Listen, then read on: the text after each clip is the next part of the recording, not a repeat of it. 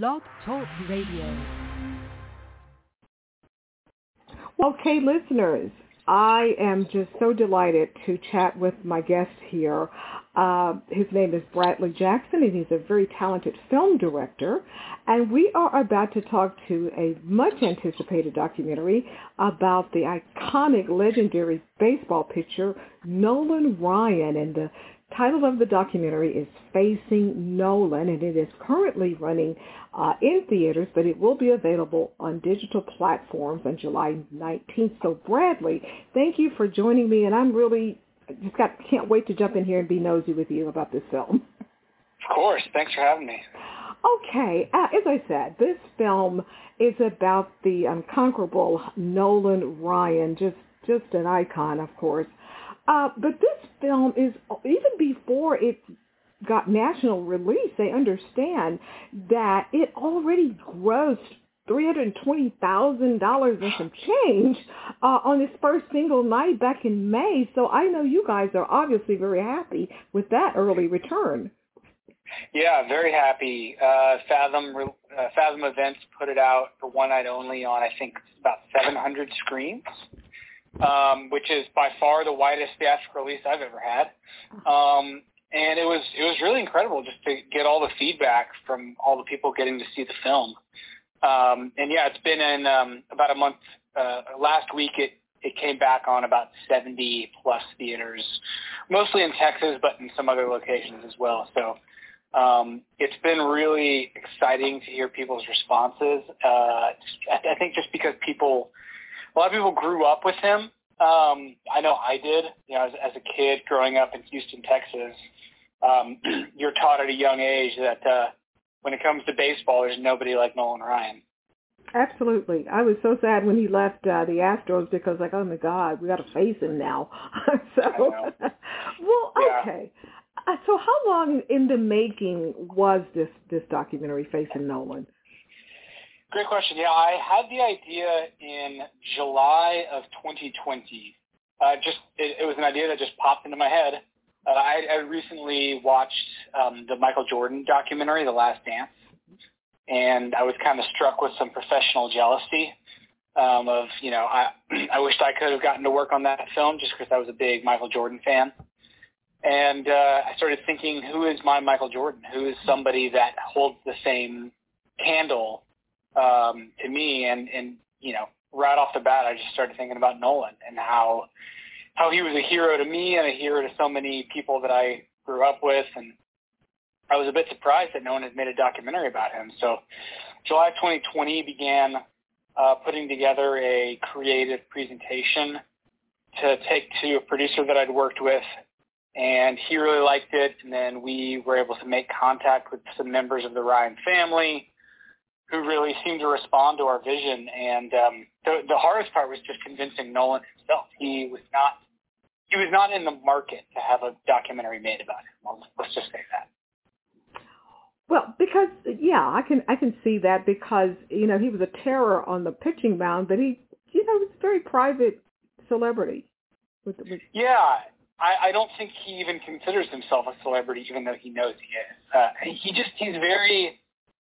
He's a very normal guy. Somebody said it best to me. One of his old friends that I was talking to early on in the process said, nothing has changed about Nolan Ryan from his childhood except for the size of his bank account. That's the only thing that's changed about it, which I think is pretty interesting to me.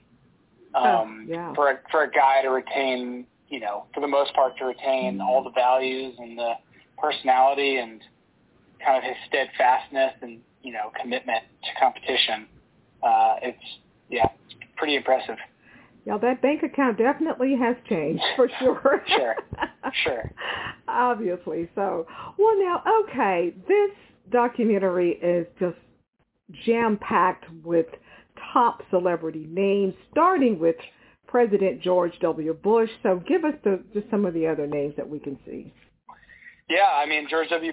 When you have a former president in your movie, that's already a nice feather in the cap, but we also had, I believe we had 8 Hall of Famers that we interviewed. So we had, see if I can name them all. 8 Hall of Famers and 2 should be Hall of Famers. So there's obviously Nolan. There's George Brett, Rod Carew, Craig Biggio, Randy Johnson, Dave Winfield, Pudge Rodriguez, and I believe Roger Clemens and Pete Rose. I think I might be missing somebody in there, but yeah, pretty impressive array of baseball legends. So what do you think it was that finally convinced Nolan to say, okay, let's do it? I can tell you exactly what it was. It was his wife. Okay. His wife, Ruth, because apparently he said no. We pitched, my producer and I, we pitched directly to the family. I sat in a room opposite his two sons and his wife, and they seemed to be all in for it. And I left the meeting going, that couldn't have gone better. And a lot of time went by, and we didn't really hear anything. And then they said, yeah, okay, let's do it. And then a couple months later, I found out that the reason it took so long was because at first Nolan was just like, no, I'm not interested. I don't want some young kids following me around with cameras. But his wife, I think, understood that his story is really interesting. And I think a lot of the legends of his generation, like Bob Gibson and Tom Seaver, had recently passed away. And I think there was a bit of an urgency and a desire to kind of enshrine the legacy of him in a film. So how hands-on was Nolan and the rest of his family throughout the filming? Nolan himself was not very hands-on. He's got his multiple businesses that he helps run, including he owns the minor league team in Round Rock, Texas. He owns a cattle company and a beef company and a sports company. So he's, other than sitting down for a couple of interviews and allowing us to follow him a couple of days, filming him on the ranch and a couple of times, he himself was not that involved. It was his son, Reed, who used to be the former president of the Houston Astros. Reed was very involved in a very positive way.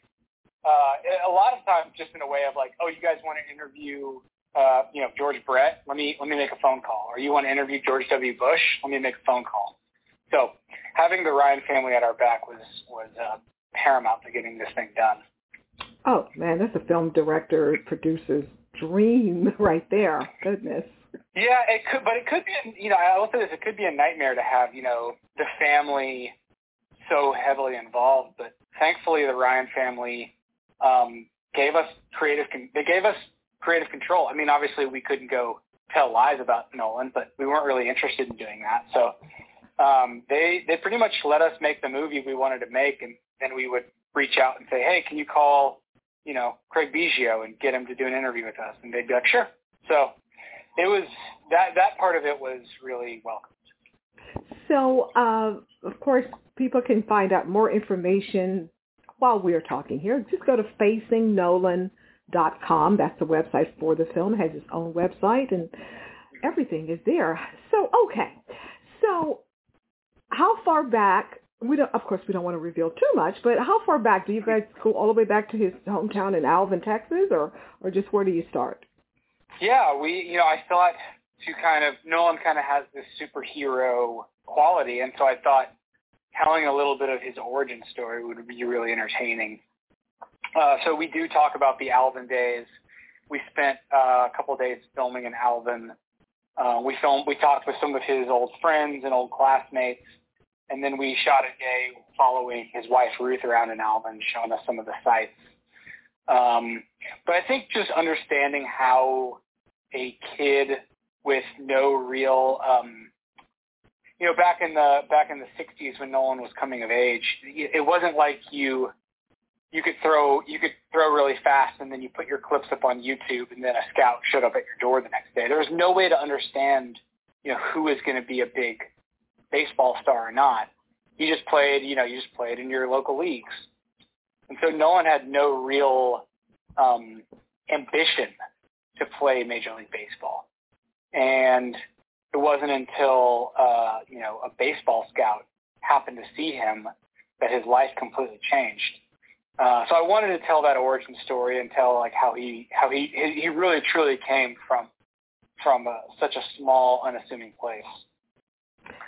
Alvin, lovely little, as they say, bedroom community type town. I remember my mom and I used to go there. It was a place where they sold fresh peaches.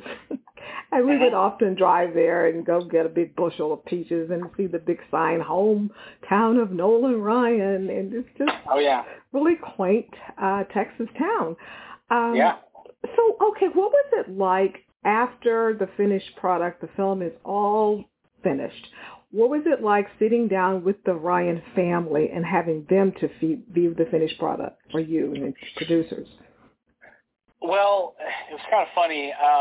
Nolan didn't see the finished product until the day we premiered it at South by Southwest in Austin. Ah, okay. He had seen some clips of it, and I guess said, for the most part, cool. And Nolan Ryan's not gonna write you a 1,000-word email telling you how much he liked or disliked your film. But his son Reed watched the movie probably 15 times with us, alongside us, giving us notes, asking his dad for accuracy questions about when did you do this, that kind of a thing. So we really had his son Reed as kind of our conduit into the Ryan family, and so that was really cool to have that level of access. Because at the end of the day, his son Reed, obviously he's his son, but he's also probably the biggest Nolan Ryan fan there is. Oh yeah, so that was pretty cool. That makes a lot of sense, of course. Well, now, okay, Nolan Ryan, his numbers as a Major League Power pitcher are just impeccable, of course. 5,714 strikeouts, 7 no-hitters, fast pitch of 108.1 miles per hour. We could just go on all day. But Nolan Ryan never won a Cy Young Award. I did not know that. I'm shocked to know that. Did he ever express his thoughts and sentiments about that, or did his son or any of the family members? It's funny. Nolan will say he doesn't care, and I think he means it, but the person who cares is his wife. She's mad. She's still mad that he never won a Cy Young Award. And I think that was an interesting aspect of the movie that I didn't expect when making it, with how competitive his wife is. She is the one that actually cares about his kind of legacy, and I think she's the reason why he stayed in the game as long as he did. If it had maybe just been him, there's a decent chance he would have quit after about 7 years of playing. Because he was kind of he wasn't the Nolan Ryan you knew of. He was a struggling pitcher. He struggled with command. He walked a lot of batters. He couldn't get consistent starts. And he was just not, the pitcher that we know of. So that was an interesting aspect of the film.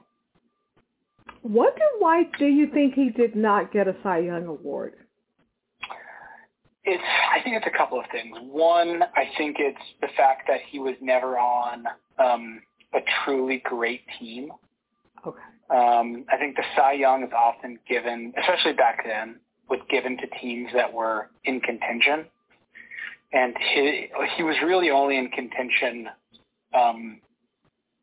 probably the 1981 season, or the 80 or the 81 season with the Astros.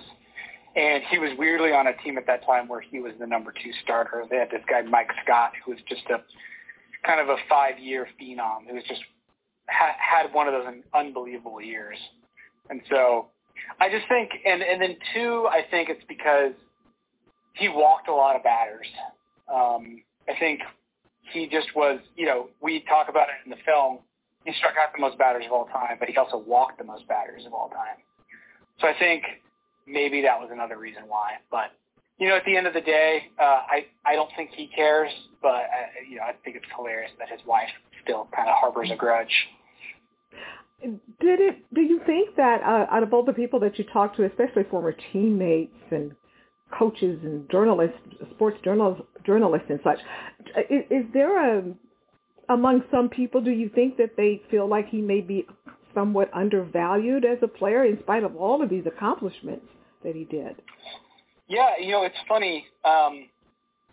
the guy who wrote the biography he wrote a big biography on him.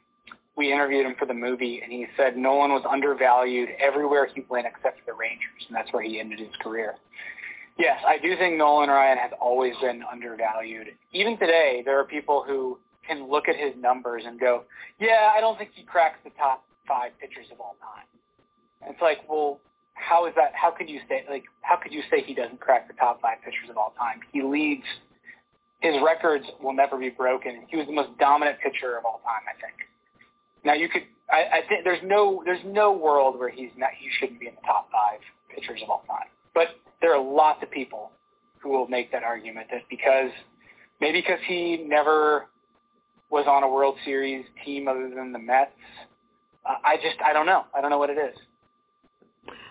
I don't either. I was just very surprised, and as I was doing my homework here to talk to you, about the Cy Young Award deal. I said, man, is this correct? But apparently so. It is. Yeah, it's very shocking. Very shocking.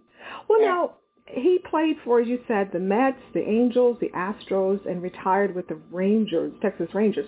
So, out of those teams, is it revealed, or did he ever say?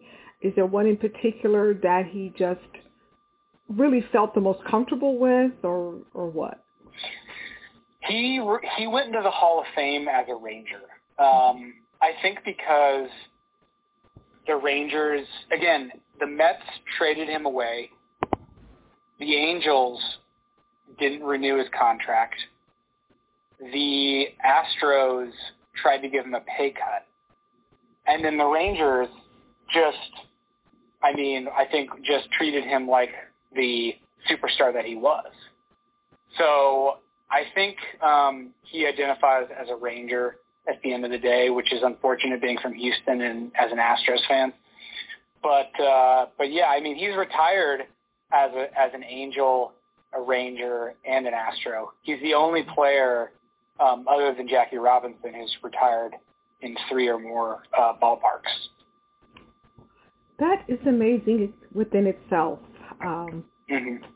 I remember him so well. I remember going to some of the Texas Ranger games and seeing him in action, and just phenomenal. Well, wow! Again, the film is Facing Nolan.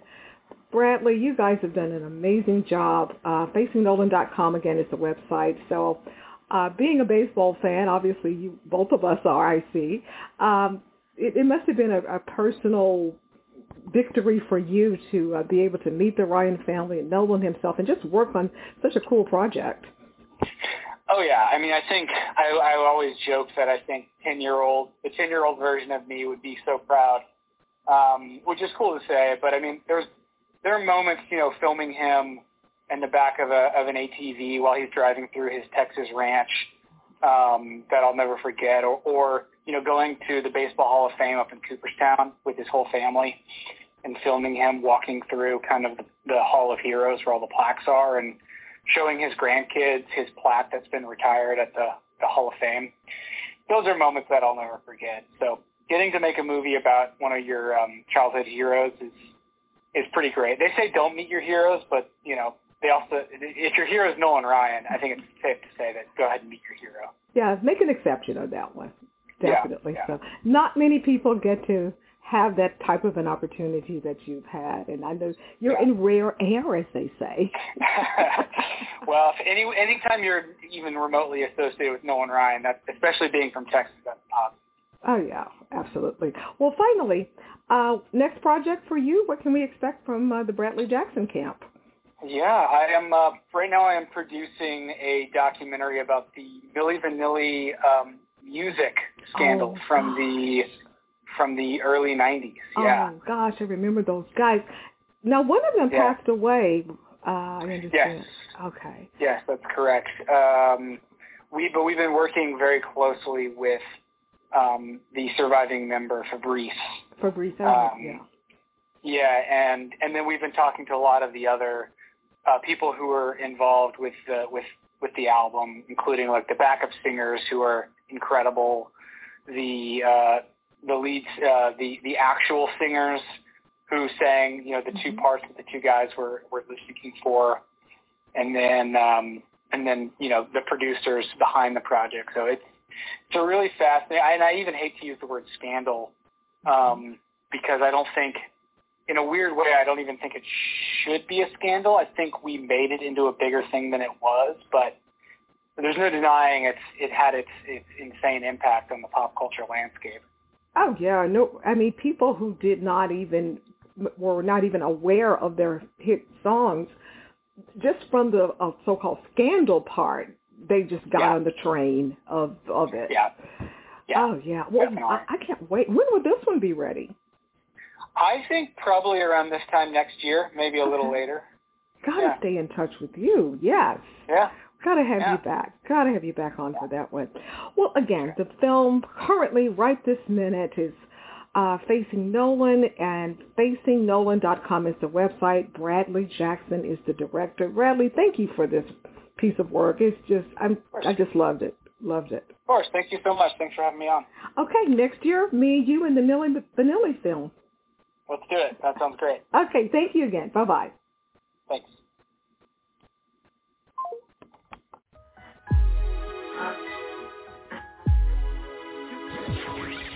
Thank you for listening to another edition of Film Festival Radio with your host, Janice Malone. Be sure to download this and other episodes at filmfestivalradio.com.